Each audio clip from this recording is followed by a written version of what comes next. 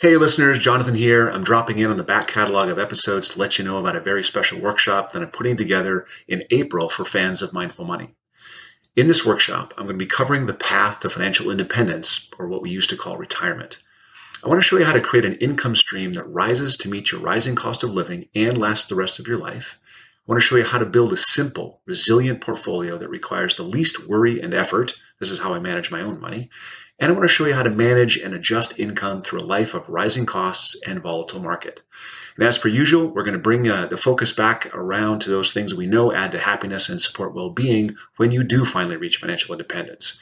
You can register at the link below, courses.mindful.money/mindful-retirement-review-workshop. Thanks. I hope to see you in class. I think for me, being intentional means that I have more of a structure to work with and I have a definite focus. So when I decided to go down this road, the first thing, I didn't really have a network here in Atlanta and where I'm based. And I didn't even have a network nationwide, but I did have a network of marketers and of social media friends, but not within the culinary world. And so what I began to do is I went back to where I had gained network, community, and success. And that was, believe it or not, in social media. Do you think money takes up more life space than it should? On this show, we discuss with and share stories from artists, authors, entrepreneurs, and advisors about how they mindfully minimize the time and energy spent thinking about money. Join your host, Jonathan Dio, and learn how to put money in its place and get more out of life. Hi there. Welcome back to the Mindful Money Podcast, or should I say thanks for coming back after we took a short holiday break. While we were away, we received another review that I want to read for you, along with 5 stars. A reviewer states, Jonathan is a careful but engaging host. His manner is inviting, and yet there's that urge to ask the questions he knows other people might not. I like that. I like the conversational flow of the show. Money is a hard topic to talk about, but Jonathan brings ease and comfort to it that many others can't. I'd say this is probably the most, and that's it for the review, but I'd say this is probably the most personal review I've received, which makes it pretty special for me. So I want to say thank you for posting that review, taking the time to share your thoughts with us. And for our other listeners, if you'd like to review the podcast and possibly hear your comments on an episode, please visit ratethispodcast.com/mindful money, all one word. Again, that's ratethispodcast.com/mindful money, all one word. And with that, today on the Mindful Money Podcast, I'm chatting with Toby Bloomberg. Toby is one of the original web marketing leaders. Forbes listed her original blog, the Diva Marketing blog, as one of the top 20 social media blogs for women. She put together the first book ever written on Twitter by interviewing 40 marketing leaders over Twitter and compiling their 140 character answers into the Social Media Marketing GPS. Her book was published in 2010. She went from there to create a boutique marketing firm running corporate social media for CMG. And then, and this is the beautiful part of her story and what we want to talk about today, someone introduced the word intentional to her, and she got permission to follow her dream. And again, that's what we're going to talk about. Toby, welcome to the Mindful Money Podcast. Thank you, Jonathan. I really appreciate the opportunity, and Happy New Year. Happy New Year. Where do you call home, and where are you connecting from right now? I'm in Atlanta, although I'm a Yankee from Boston. I'm learning to eat grits, and especially delicious with shrimp. Oh, of course. Yes. So you grew up in Boston? Yes, I did. And when did you make that transition? When did you move to Atlanta? Oh, gosh. Back in the early 80s, I came down to do graduate work at Emory. And I just stayed basically because the weather was so much better. And the economy at the time was better, too. So here I am. I'm not a native. Wow. You can't be a native, I don't think, unless you're actually born here. But I've been here for a while, so it's home. Yeah, well, mid-80s, that is quite a while. Yeah. So I'm curious, when you were growing up, did you learn consciously, unconsciously, any lessons about money or entrepreneurship? I grew up in a family where my dad owned a marketing research company. And so we literally grew up in the business. In fact, the business, it was me and my sister, my mom, my dad, and everybody worked there. The business almost was like another sibling. So it was like we talked about the business all the time. We talked about the business at dinner. We talked about the business on vacations. It was the business. And I learned that it's okay to go out and take chances. I don't know so much about the dollar part, but I would imagine that some of that seeped through, because when you run a business, and especially when you run payroll, you have to be pretty savvy about that stuff. So it's just been a part of me and a part of my growing up. So when I launched into my own little company, and people said, "Oh, this is so terrific. It's so brave of you to do that." It was not a big deal for me. It was like, this is what you do when other things don't work out. So here I am. That's right. Is there like an experience you had talking about the business around the dinner table, on vacation or maybe at work early on that sort of solidified the entrepreneur in you, said, hey, this is something I might do in the future? I think it was the fact that my dad had flexibility in what he did and how he did it. And one of the lessons that he taught me early on was it's okay to fire a client. And today when you talk about clients, it's like, oh, in customer service, the client is always right. And my dad would say, well, that may be true to a certain extent, but if it's not a fit with you personally, if it's not a fit with your business model, then it's okay to walk away. And that's huge. And it took me a long time before I actually internalized it and said, this is a very wise man, and which he was. Yes. I've had a coach for 15 years, and one of his primary lessons is, every year you're supposed to find that client that's the biggest pain in the butt and fire them. And he makes it a proactive thing, not a reactive thing, a proactive thing. I don't follow that advice. I hate firing clients. I totally understand the reticence to do it. Do you think that the ability to do that came after years of not doing it? I mean, when you're just starting out, you got to take everything that comes your way, and then you kind of get some stability, and then you get some security, and then you get some success, and then you start going, you know what? I don't want to work with this person. They obviously don't want to work with me. Or can you do that at the outset? I think it depends upon go back to financial aspects. I think it really depends on your financial stability and the responsibilities that you have.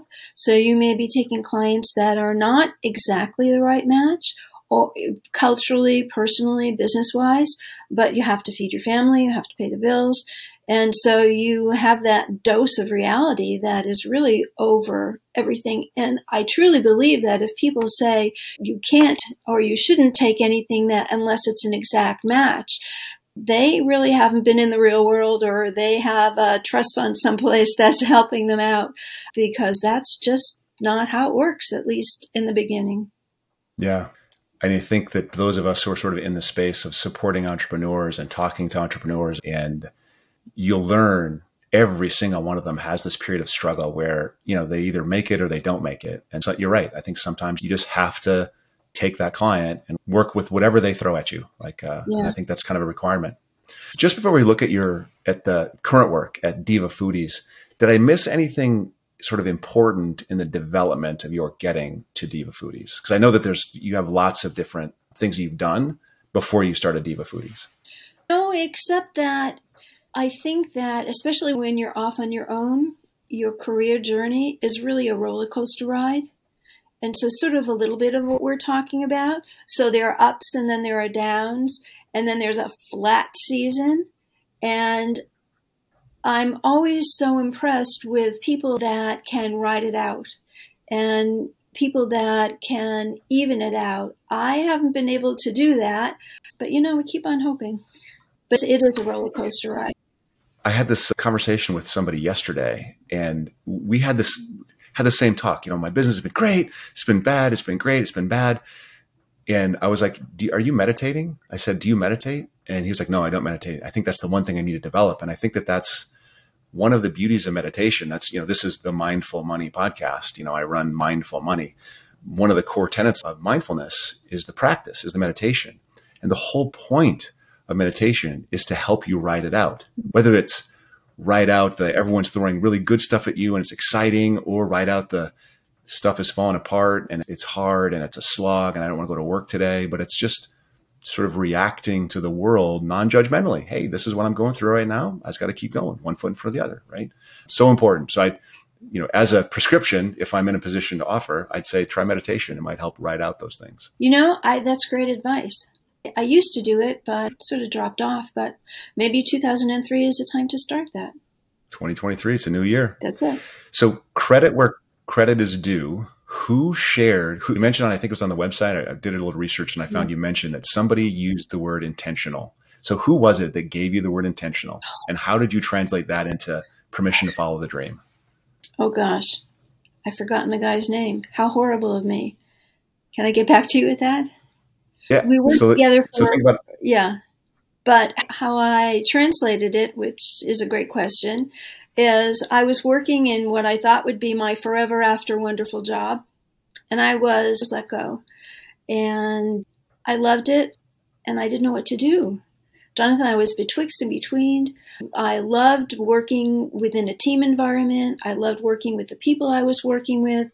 I didn't know what to do. So as many people do when they're in that situation, you reach out to your network. Oh, Keith Dupre. That's the guy's name. Keith Dupre, who gave me permission to follow a dream that I didn't know was a dream. So I reached out to people, and Keith was one of those people that I reached out to. And we had this lovely conversation. And he said to me, Toby, you need to be intentional. He said, I don't know where you're going. I don't know what you want to do. He said, but whatever you do, be intentional about doing it. And I thought, well, that is an absolute game changer for me because, to be quite candid, I've never been intentional about anything. I mean, anything. Everything sort of like flows and one thing leads to another. But at least I don't think I've been intentional. So when Keith said to be intentional, I thought, what can I be intentional about? And I've been doing marketing for my whole life, and digital marketing and social media marketing, which I absolutely love, and I really do believe in it. And I thought, okay, that's one aspect, but I need more to hang my hat on. And so I thought, what do I really want to do? And I thought, I want to work in food. I want to work in the culinary world. I'd had some culinary clients, and I thought, I just wonder if I can make a go at it. So he gave me permission to follow that. I didn't know I had a dream. Yeah. I want to stick with this, everything just kind of happened. One thing led to another. I was kind of in the flow. I had never been intentional before. I find that fascinating. So it sounds like you found your dream job that way. And it sounds like you started your first blog and it had lots of success that way. You wrote the book that way. Just one thing led to another and you had the flow. And then you lost the job and then you started being intentional. So you had success going in the flow and now you have success being intentional. Can you compare those two kinds of success and tell us what it feels like to have both of those in one lifetime? I meet people who are intentional and I meet people who are in the flow. I rarely meet people that have done both. I think for me, being intentional means that I have more of a structure to work with and I have a definite focus. So when I decided to go down this road, the first thing, I didn't really have a network here in Atlanta and where I'm based. And I didn't even have a network nationwide, but I did have a network of marketers and of social media friends, but not within the culinary world. And so what I began to do is I went back to where I had gained network, community, and success. And that was, believe it or not, in social media. So I knew that I could drop into a community and eventually begin to be part of that community. And strange as it may sound, the first community that I really became part of was the food community on Twitter. So back about 5 or 6 years ago, when Twitter was different than it is now, I found that there were a lot of people on Twitter that were talking about food, and the platform is so easy to engage in and it's so easy to share.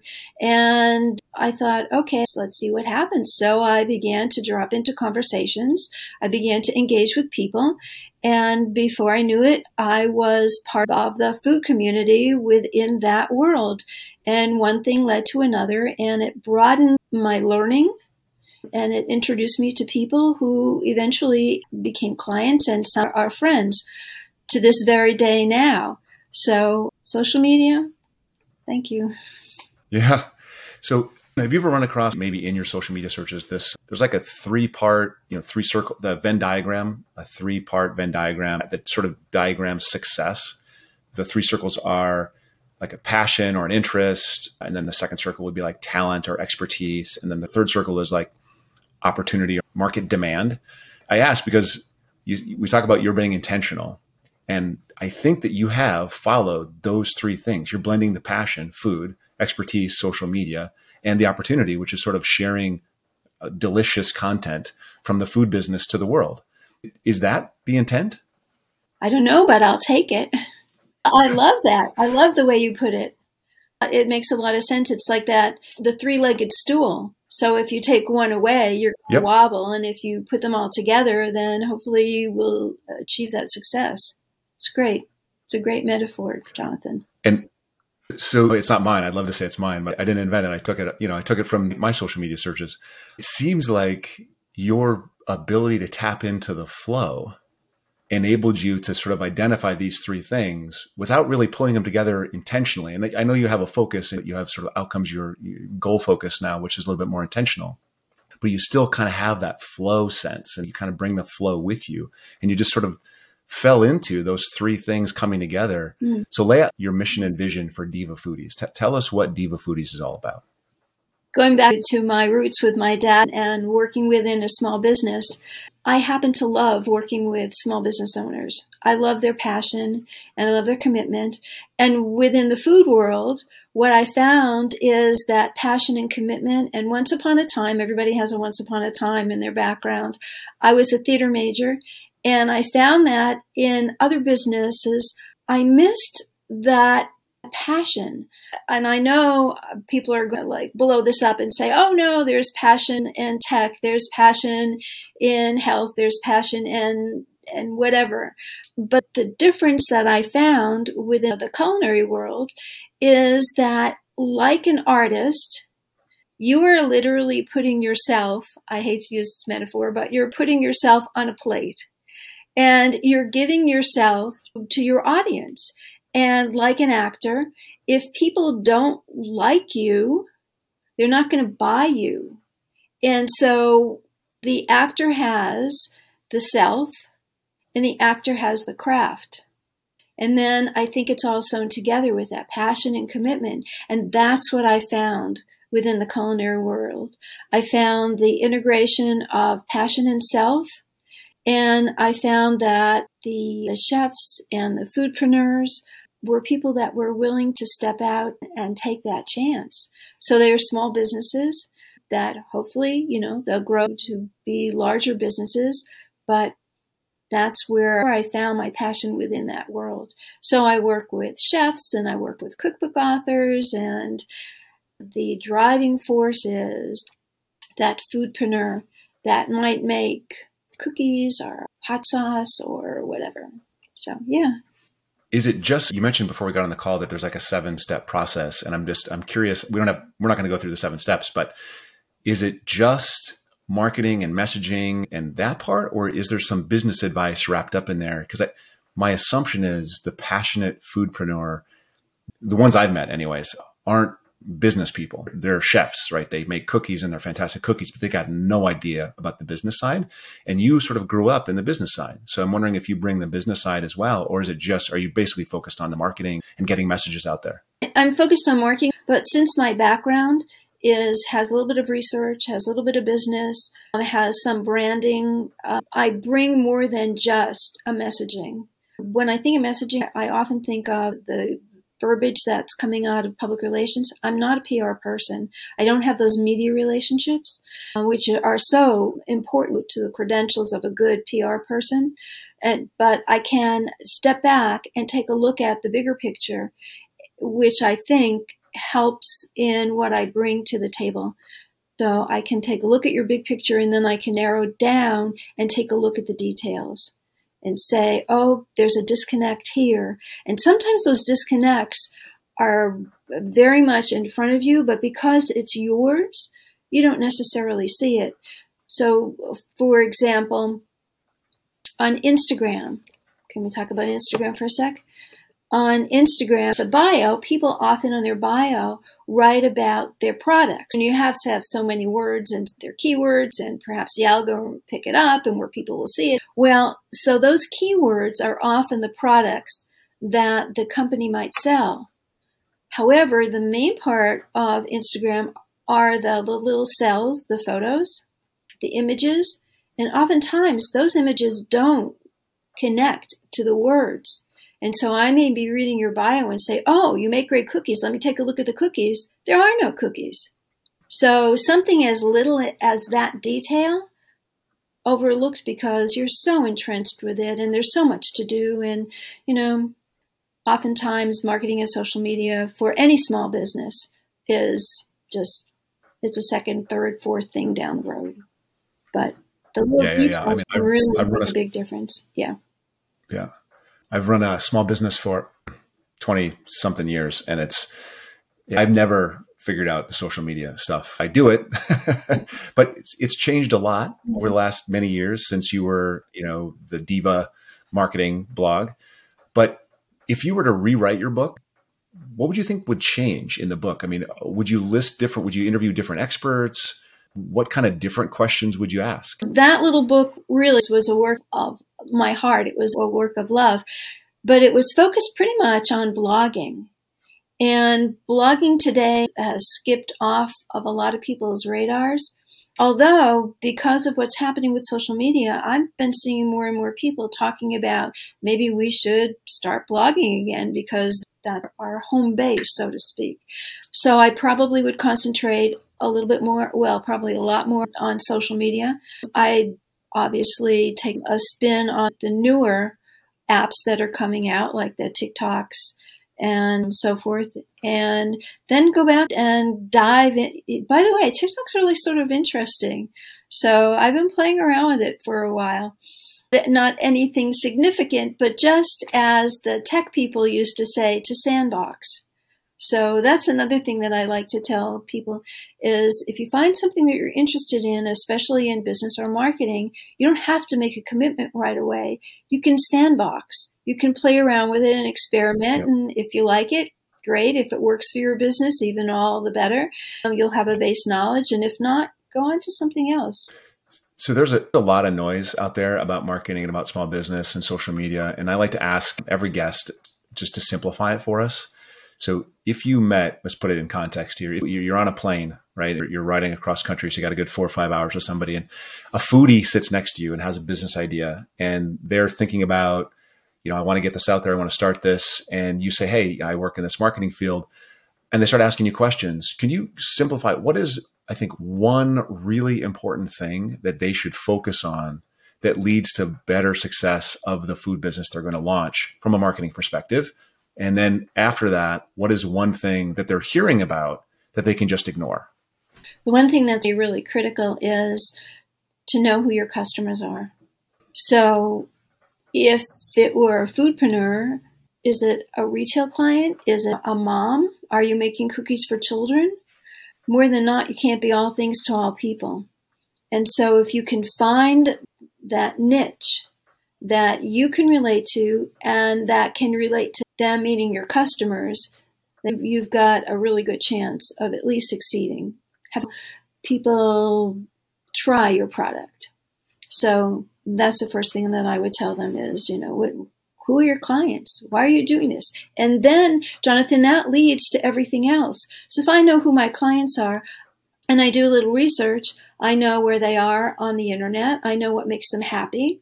I know how to create messaging for them. I know how to create campaigns for them. But if I'm sort of fuzzy about that, then it's going to be like throwing spaghetti at the wall. Sometimes it will stick and sometimes you'll make a big mess. And your other question. I've heard before we go on to that, let me follow up on this one. So I've heard people talk about that niche before. And I think the response that I've heard from some business people is, well, I don't want to niche down too tight because then I'll lose a lot of opportunities out there. Why is that not the case in the social media world? Because, I understand what you're saying, you niche down and then that's how you create your messaging. So do you lose opportunity if you create your messaging to a niche, or is that how you engage that opportunity? I think that's how you engage it. And if you're too large, I mean, if you start large and then narrow down, that might be the best way. Or I guess you could do it the other way. You could start narrow and then go larger and larger. It used to be called the long tail, where there weren't a lot of competition in that part. And so if you could find something where there's not a lot of competition, which is in the long tail, then even though the audience may be smaller, you're more likely to cut through the clutter and you are more likely to get heard. Does that make sense to you? Perfect sense. Yeah, that's I think the best response possible. However, so what is the thing that people? Yeah. Okay. So, however, I was in Texas a couple of weeks ago visiting my nephew, and they absolutely wanted to take me to this place called Buc-ee's. Do you know what Buc-ee's is? I'd never been to Buc-ee's before. I don't. And my friend said, "Oh, this is my happy place. You have to see this before you leave." So we went to Buc-ee's. Now, Buc-ee's is, for those that don't know, it's a gasoline with a convenience store stop. And so it's for travelers. So that's the niche. However, once you get into that store, it explodes, and it's not food, and it's not toys, and it's not wine. It's everything. So even though Buc-ee's has a niche, which is travelers, people from around that area will come. My friend Michelle goes to Buc-ee's 2 or 3 times a month. And she said, yeah, I might buy some stuff. I may not. But it's my happy place. I love to walk around there. How much better can that get for the owner of a business? So even though the niche sort of like widened up, the products themselves exploded. So I think you just have to take a chance and test it out a little bit. Yeah. It sounds like in that case, they have an audience, and that audience was specific, and they marketed to that audience, and then other people not part of the audience discovered it. You know, I'm imagining your friend, before she knew about Buc-ee's, that someone was visiting the town, right? And someone went to this store on the way through and got gas and maybe, purchased a bottle of wine. And they said, "Have you seen this place? It's ridiculous." And then she went for the first time and was like, "Oh my God, this is crazy. It's a place I can actually shop," right? Or, sit and watch people or whatever. So you're not excluding potential customers. You're just focusing the message. Yes. It's a great way to put it. And your word is perfect. It's ridiculous. Ridiculous. So what's one thing that people, when maybe they're food business, maybe they're any kind of business, and they're thinking about marketing, and they read all this stuff. I read a lot of stuff about how to do social media, and it just leaves me pretty confused. But what's the stuff that I can just ignore? The stuff that people are talking about it's garbage. I shouldn't pay attention to it. Doing a whole lot. So diving in and trying to create a presence on every single platform, on every single app. Unless you have a staff that's going to be dedicated to social media, it's going to wear you out. And all the noise, you won't know what's important and what's not important. So start with 1 or 2, do it well, and then go on to the next if that's important to you. This is something that tickles the back of my mind all the time. Because I know people that are like, yeah, I got to do LinkedIn, I got to do Facebook, I got to do, Insta, I got to do, all the things at once. How do you know, if I'm just going to do one, how do you know which is the right one? Like, how do I pick one? If I'm a food business, is there one? If I'm a services business, is there a different one? Or is it more my niche? How do I know which is the right one to use? Oh, just throw a dart at the wall and see what sticks. Go back to what we were talking about originally. Who are your customers? Where are they? Because that's who you want to connect with. And so for a lot of food people, it's Instagram. But for food people that are really building a business-to-business niche, it may not be Instagram. It may be LinkedIn. Or maybe it's Instagram and LinkedIn. And maybe, you're finding that you're going after the Gen Z kids and they're all on TikTok. So it could be TikTok. And you never go on to LinkedIn. And so yeah. It sounds like everything flows back to that know who your customer is question. Know who your customer is. And also, the other thing that we really talk about just a little, is know your product. So I used to do a lot of teaching, and one of the first exercises I would ask people to play along with me is I would start it and I would say in 15 words or less, describe what you do, describe your product. And then I would go down and say, well, how about 10 words? And then I would go down and I'd say, can you tell me what you do in 5 words? And that was pretty difficult for a lot of people. What do you do? It's almost like an elevator statement that people tell you to craft. So I'm thinking about applying that to myself, and there's no way I could answer even the first one. Like I routinely write, 1,000-word articles about, small slivers of the stuff that I think that I do, but you're absolutely right. I need to simplify that down to a message that is absorbable. And maybe that's my struggle with social media is my son tells me I think in 5-paragraph essays. So that's not a social media thinking, right? That's 140 characters or less. So it's a blogging mindset because now the algorithm from Google, the longer the better. So I guess you have a blogging mindset, Jonathan. There we go. My social media has to be blog. It can't be, and then links to the blog with those 15-word things, but I got to develop the 15 that 15 words or that 5 words or that 10 words doesn't necessarily have to be for public consumption. It's just for internal purposes. And then you word craft it and make it pretty. Right. It sounds good. So before we wrap up, I'm going to ask you, I want to go back to the personal again. And I do this because I want people to know who you are, get to know. We do business with the people we know and like, right? So first thing is there anything that people don't know about you, or maybe you've told them and they've forgotten that you really just want them to know about you? I think that this sounds a little strange, but I think that I'm just a nice person who has stumbled onto a talent, and I love helping people. I'm also a pretty good writer. And so if you've got a publication, media, love to do that. But I think I'm just a nice lady. I think maybe if we're all honest deep down inside, we just want people to understand that, hey, we're doing our best and we're nice people. Cut me some slack. I'm a nice person, right? Jonathan, you are a great interviewer, and I would have never said that in a million years if you hadn't asked me the questions the way that you had been asking them. So, wow, thank you, and you're welcome. Let me see if I can ask this. How do I ask this? If you could get the truth, the known truth about any question about your life or your future, I don't need to answer, but if you could ask a question and know that you would get the real truth, what question would you ask? Am I on the right path? Am I supposed to be doing something else instead of this stuff? Wow, so deep. Isn't that true? Yeah. Oh, I guess that's where your meditation comes into play. Yeah. I meditate every day and have for a long time, and I still ask that question. Am I on the right path? Am I doing the right thing? Yep, absolutely. So tell people how to connect with you, the website, where to find you on social media, and that way they can find you when it's time. Thanks. So the website is divafoodies.com. And so that's all about food. Bloombergmarketing.com is a general website of other stuff that I've done. On social, you can connect with me at Toby Diva on Instagram and on LinkedIn. And on Twitter, it's at Toby Diva and also at Diva Foodies. And what else? TobyB1@gmail.com is probably the easiest way to get a hold of me. Connect with me on LinkedIn. And right now on LinkedIn, I'm doing something sort of fun, Jonathan.